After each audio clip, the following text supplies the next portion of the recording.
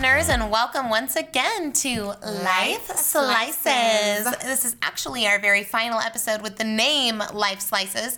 We'll be switching to a new podcast name next week when you get to hear all about shifting. Ooh, that's a perfect lead-in because today we are talking about leadershifting. Did we just say the word lead and the word shift in the sentence prior to saying leadershift?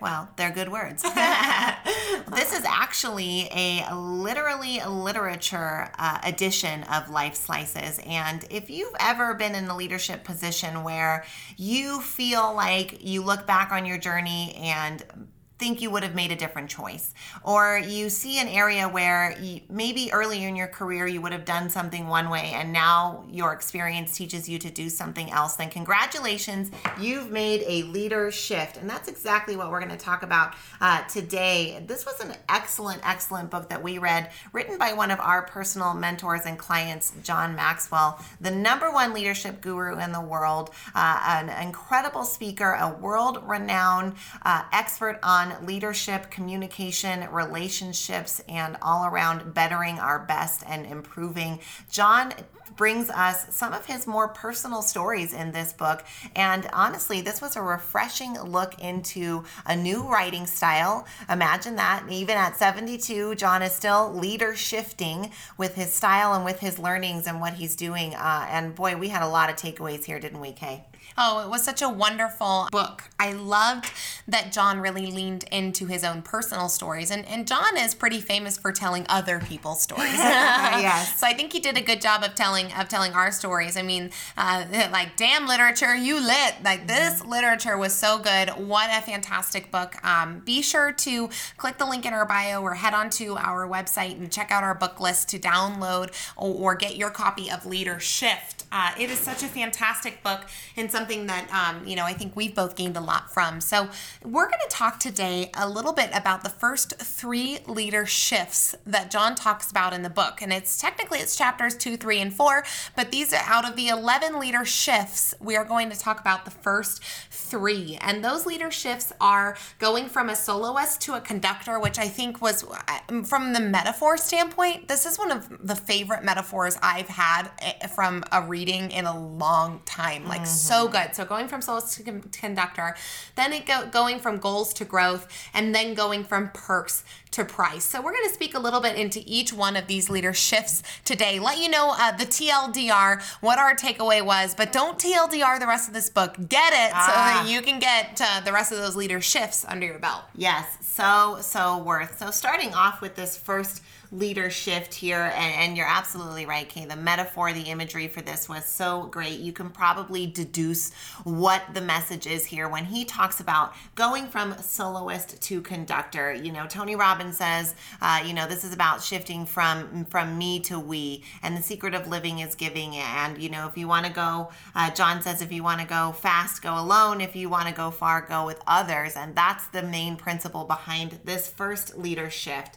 And John talks about realizing through his journey, starting out in his 20s and early on in his career, really focused on himself and focused on his performance, his outcomes, his results, his desires, wants, and needs. And they got him fairly far.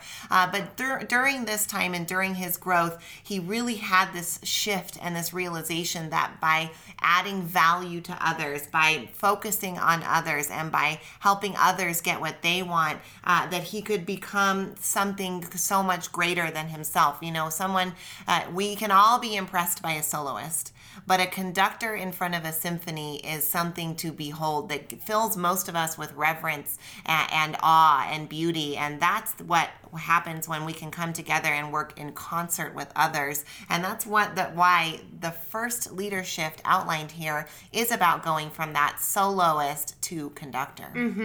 Someone can be a fantastic soloist, but you can never compete with the sound of an entire symphony of instruments all working together. I think my favorite quote from this chapter, John said, we want to go from competing with one another to completing one another. So going from competing to completing. We're thinking about how do we focus on completing other people. It's such a big, broad statement. So we've got a few practical tips for you just on things that you can do to help complete other people. And these are all directly from the book Leadershift. So these are 3 practical tips for you on completing other people. The first one is make an effort to understand other people. Like, actually take some time to get to know where other people are coming from. And that some people call this empathy, some people call this good leadership, but the best thing that you can do is seek first to understand and then to be understood. The second thing that you can do is give other people the spotlight. Now, the spotlight feels so good, you guys. The spotlight feels amazing. It's warm, it's accolade filled, people are looking at you. It's great. The spotlight is fantastic, but you will never ever dim your own candle if you light somebody else's. And so giving other people the spotlight is one of the best things that you can do in helping to complete other people, because everyone needs an opportunity to shine. Finally, add value to other people daily, which means giving your gift to other people. Whatever your gift is, whatever your strength is, other people need it. If you hide it underneath a rock and you keep it for yourself, you're not giving God the service, the universe the service that you should, because you were given your gifts for a reason. And so when you adding value, God, it's such a big concept. Sometimes I hate it when people are like, let's just add value. Yeah. It's like, well, what does that mean? How do I add value? Yeah, it's a trope. When you're talking about adding value, everyone's version of adding value is going to look different. And so whatever your strength is, whatever that gift is for the world that you have, there is a way to give that to other people in a way that helps complete them and that does not compete with them. So those are 3 practical tips for you from our first Leadershift, which is going from a soloist to a conductor.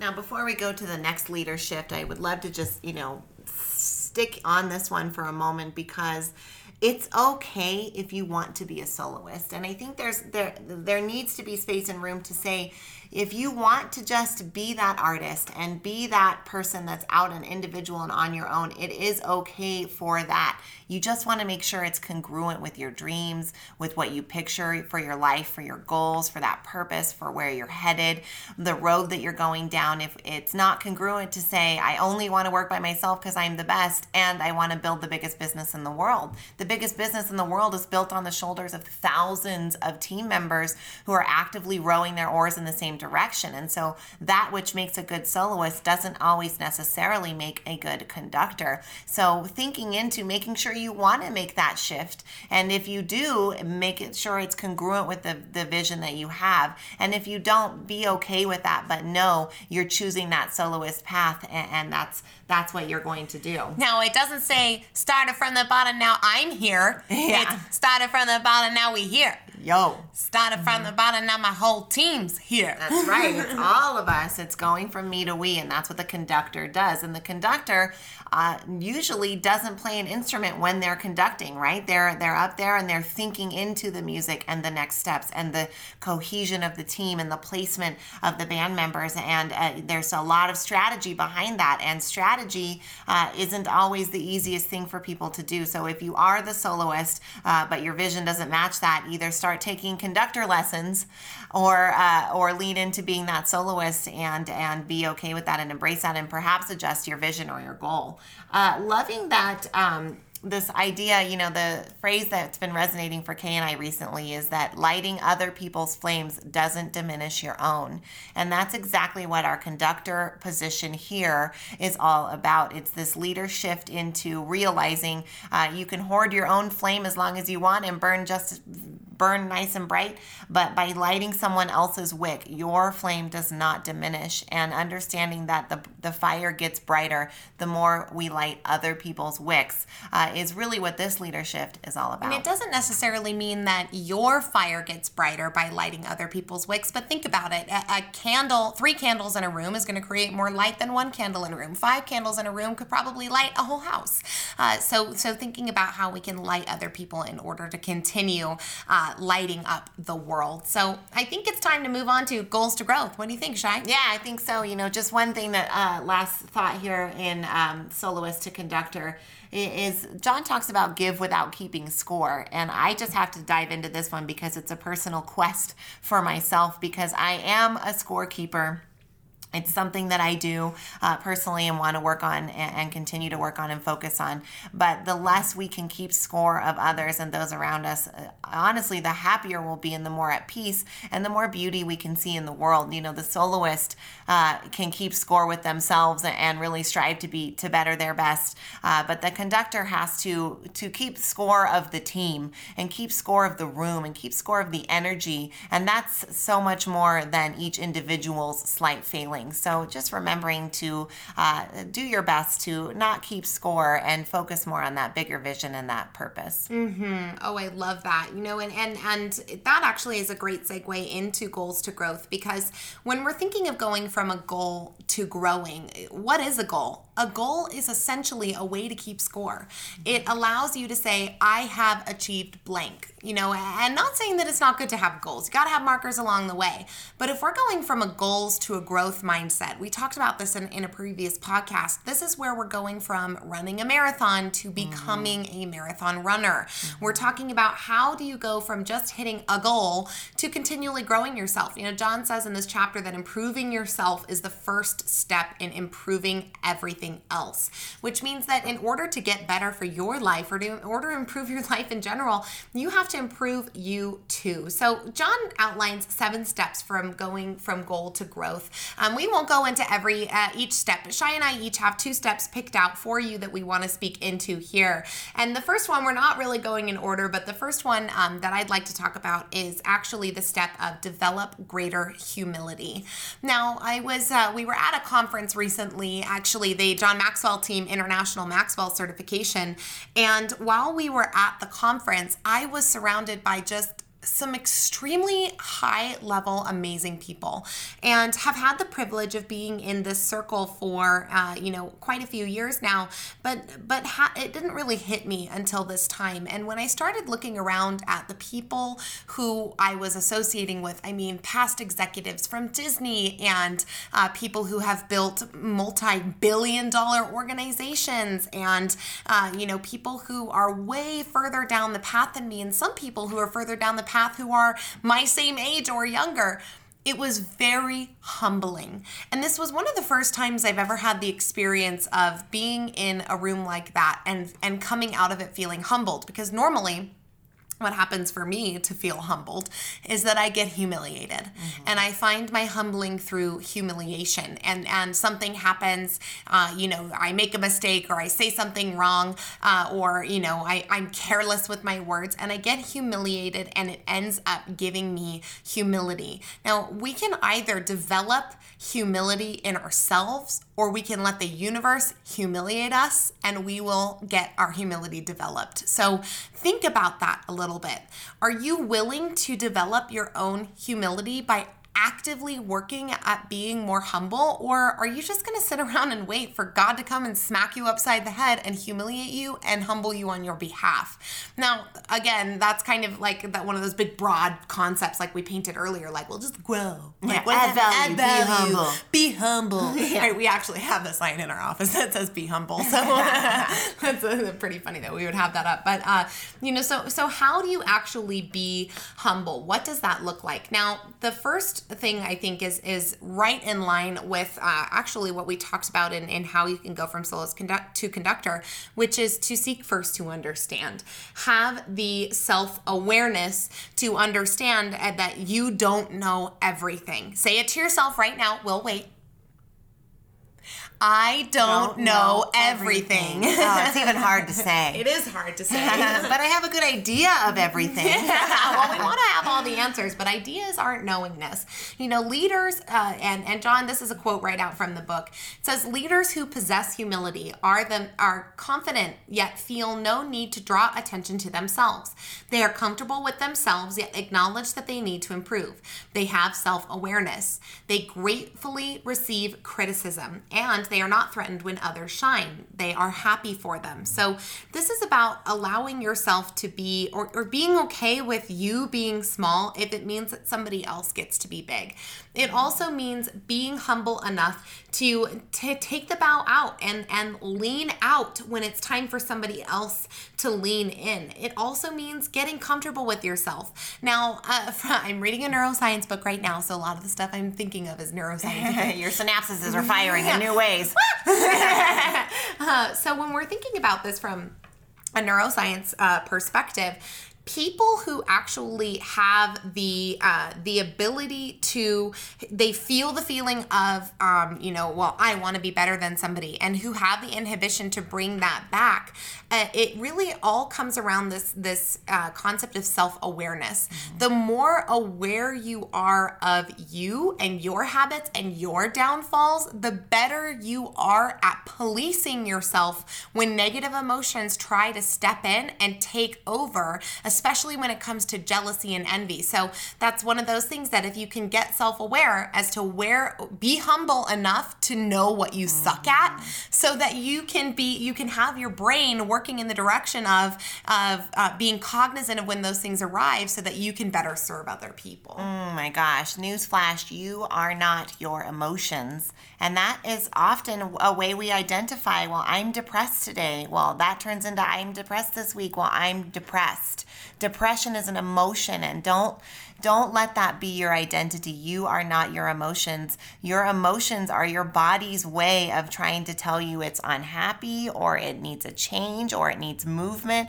It's its way of communicating with your spirit and with your mind and with your intellect. So you are not your emotions, and I hope that you can find yourself not identifying with them, and be humble enough to find that humility, to have self-awareness and bring that awareness back around, to understand the world is so much bigger than any of us, and certainly bigger than the skills and knowledge we've possessed so far.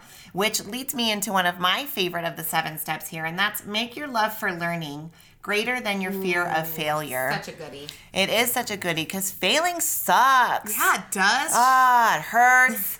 It doesn't feel good. You get humiliated. Cussed. Yeah, you did. Shoot. Failure sucks. Failure sucks, man. And it can often freeze us from wanting to take action, that fear of failure. I'd rather be comfortable than risk getting out there and failing and looking like a gosh darn idiot. None of us like that, especially those of us who have accomplished a few things, right? Then you start looking like a dummy and you're like, what? Who am I? What am I doing? You have a personal crisis. Cue the personal life crisis. Yep. Shyla goes through about 17 a day. True. But that's why I love this principle so much. Make your love for learning greater than your fear of failure. John says, action reduces fear and increases courage. That realization was a major step toward increasing my love for learning and decreasing my fear of failure. So fail early, fail often, and fail forward. That realization, that small shift in perception of, I love learning more than I hate failing, can help take that action that you need to in those moments of frozen inhibition or unwillingness or indecisiveness, but really embracing that. I love to learn. I love to grow. What's the worst that could happen? I could fail and I could get ridiculed, and in 6 months, no one would even remember, and onward and upward with my life, right? Right. So loving learning more than you are afraid of failing. I thought this was a really excellent way to go from goals to growth. Mm-hmm. Not to say that the 6 months in which you're failing don't suck. Yep. And not to say that the failures aren't going to hurt. Yep. But the more that you fail, the less failure hurts. And it doesn't mean failing on the same thing over and over again. The point is that anytime you try something new, or anytime that you layer something else on top of what you already know, you're going to fail because you're trying a new approach. If you try a new approach, chances are you haven't tried that approach before, which means you have a percentage chance that you might fail at, which actually leads very well into this second step. And I'll try and keep this one quick for you all. But he talks about embracing layered learnings. And one of the reasons that I'll keep this fast is because I know we talked a lot about this in our Power of Compounding podcast. If you want to go listen to the compounding podcast, it's a very unsexy topic, but so important.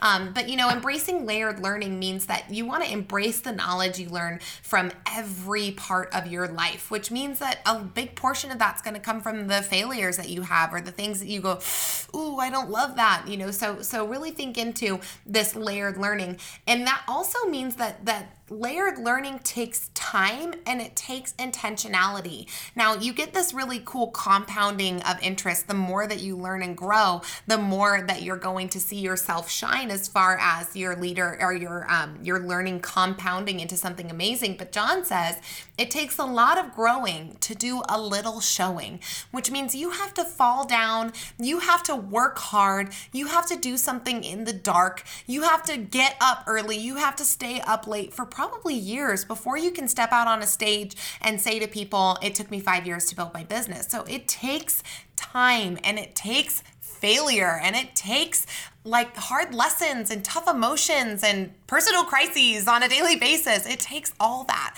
to get that layered learning until you get to a place of compounded consistency where you really, really see the effects of that compounding grow into something you could never have imagined it being before. Well, I can tell you, Kay, that I've seen quite a bit of compounding consistency growth in your leadership journey. And the fact that you've been able to become more humble and find humility without having to get humiliated has been a real, I think, growth step for you. And it's been really, really neat. And I love watching your compounding consistently growing into such a beautiful leader. So, quick sister moment. Well, I did it by embracing change, and I did it by going from goals to growth. I stopped setting goals and I started growing. I did it by finding more people to bring into our symphony. So, all these good old leadership tactics. Shift, dude.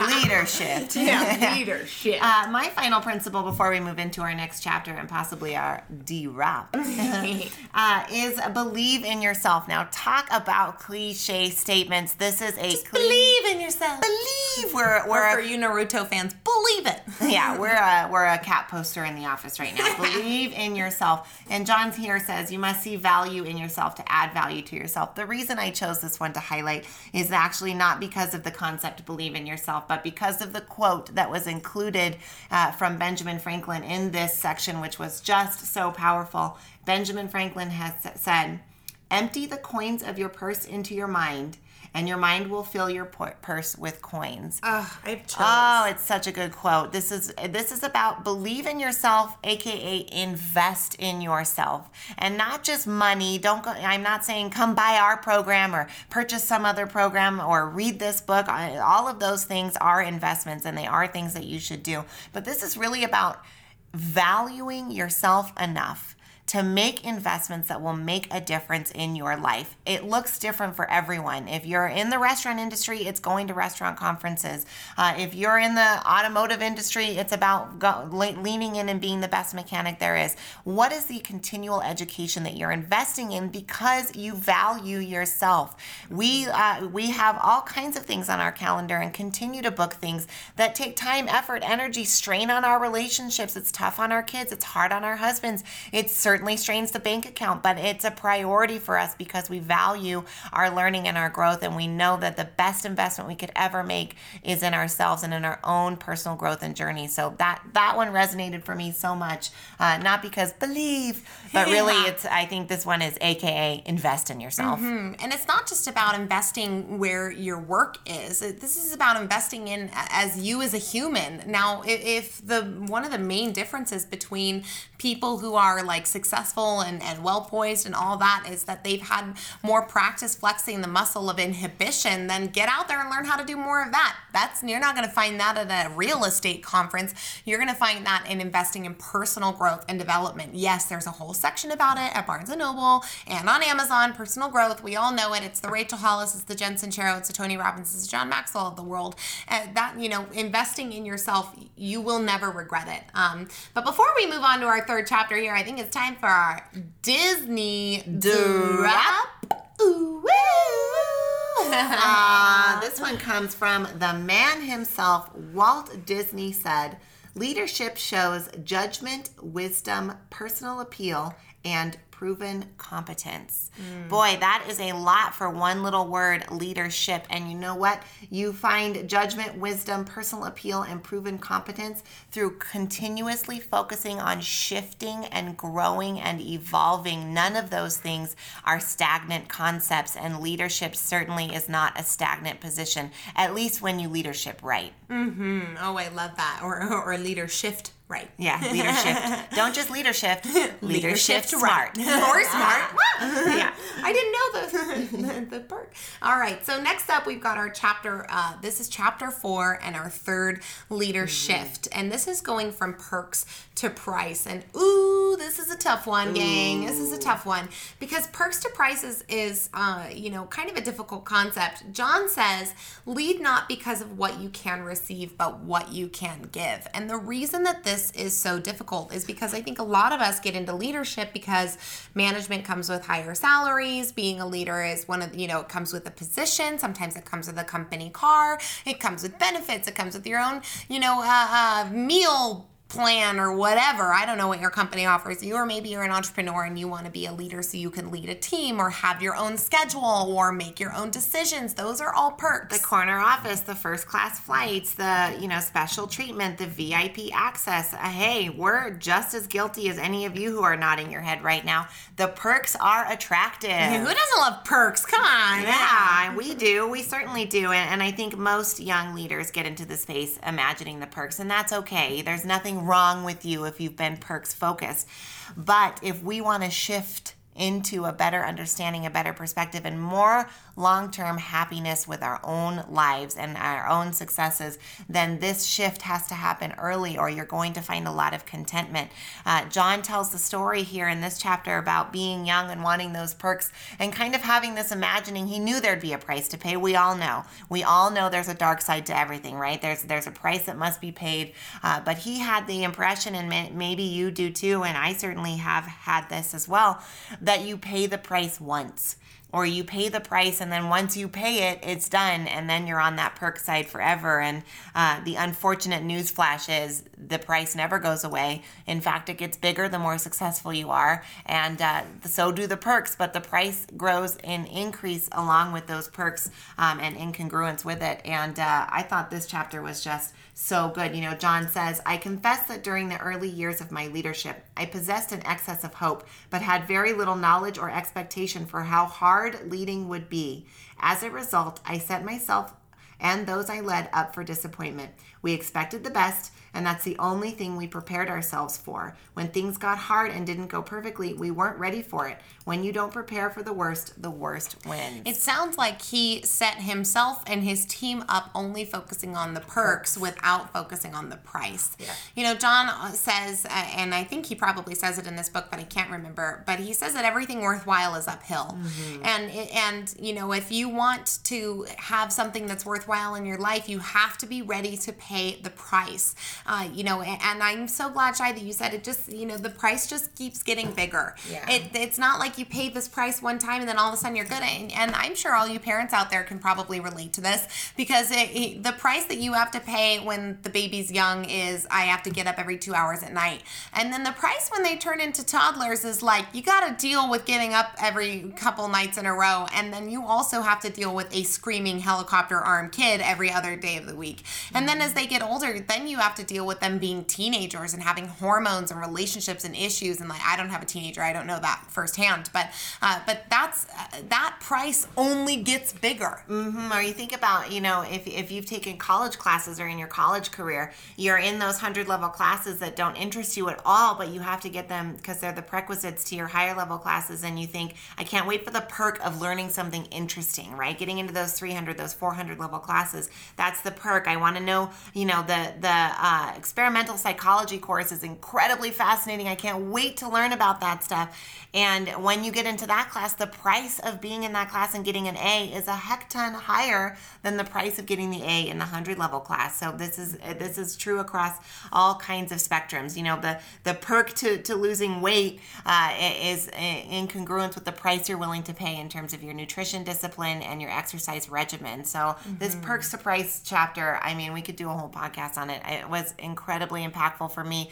And I'll be honest, completely honest, some of this book was a little disheartening for me because I want things to be perks, and I want to slay the goals, and I want to, have all of the accolades and get the applause and all of that. And often I felt like that's a dirty, dark side of me, and that really I'm in this for the team, and I'm out here saying that I'm out here, for altruistic reasons and to add value and all of those things. But at the end of the day, inside, I still want to hear the encouragement. I want to sit in first class. I want to get that VIP treatment. I want to be recognized as the leader.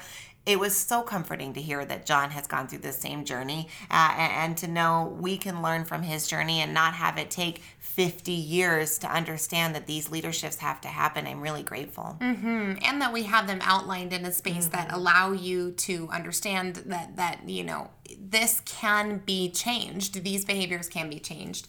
Finally, before we leave you guys today, I'm really glad, Shai, that you said that you struggle with this as well, because I struggled with a piece of this book too, especially in the form of just, I think, all the things. I mean, you see leader shifts that you need to make in your life, and it's eye-opening, and thank goodness there's somebody out there who gives you a roadmap to do it. So in conclusion, we've talked a lot about consistency and consistency compounding, but this last quote that John said in the book is so incredible. He says that there is no off-season for leadership. As long as you're in the game, you need to keep working and keep climbing. There isn't a time where you're just all done. There isn't a time where you get to relax. You have to continue going forward and consistently doing those same things every day. You have to keep shifting. Now, there isn't a point where you say, well, now I've gone from perks to price and I am willing to pay me a price. It's probably always going to be something that you have to continue leader shifting yourself back to. The only difference is that the better that you get at it, the easier it will be to continue shifting yourself back to how it should be, or the way that you want it to be versus the way you're defaulting. Self-awareness portion that you were speaking about. Exactly. But increased self-awareness is a habit, and habits are only created through consistency. So if you guys are with us once again here for Life Slices and be expecting our change on our next podcast, and we're very excited. You'll see it. Don't worry. We're marketers. We'll be shifting. So we're just so grateful that you guys consistently tune in with us, that you spend what we would consider your most precious gift, which is your time listening to just two girls talking about their journey. Thank you for joining us today. Shift happens, and we're glad that you joined us for these first 3 chapters of Leadershift. There is so much jam-packed in this book. Please, please, please read it. You will not be disappointed, or listen to the audiobook. John has an incredible voice. There's bonus material that you will love, love, love. So however you get your hands on this book or your ears on this book, please do. You will not be disappointed, and we so appreciate all of you and can't wait to see you again with Kay and Shai. We love you. Bye, all. See you soon.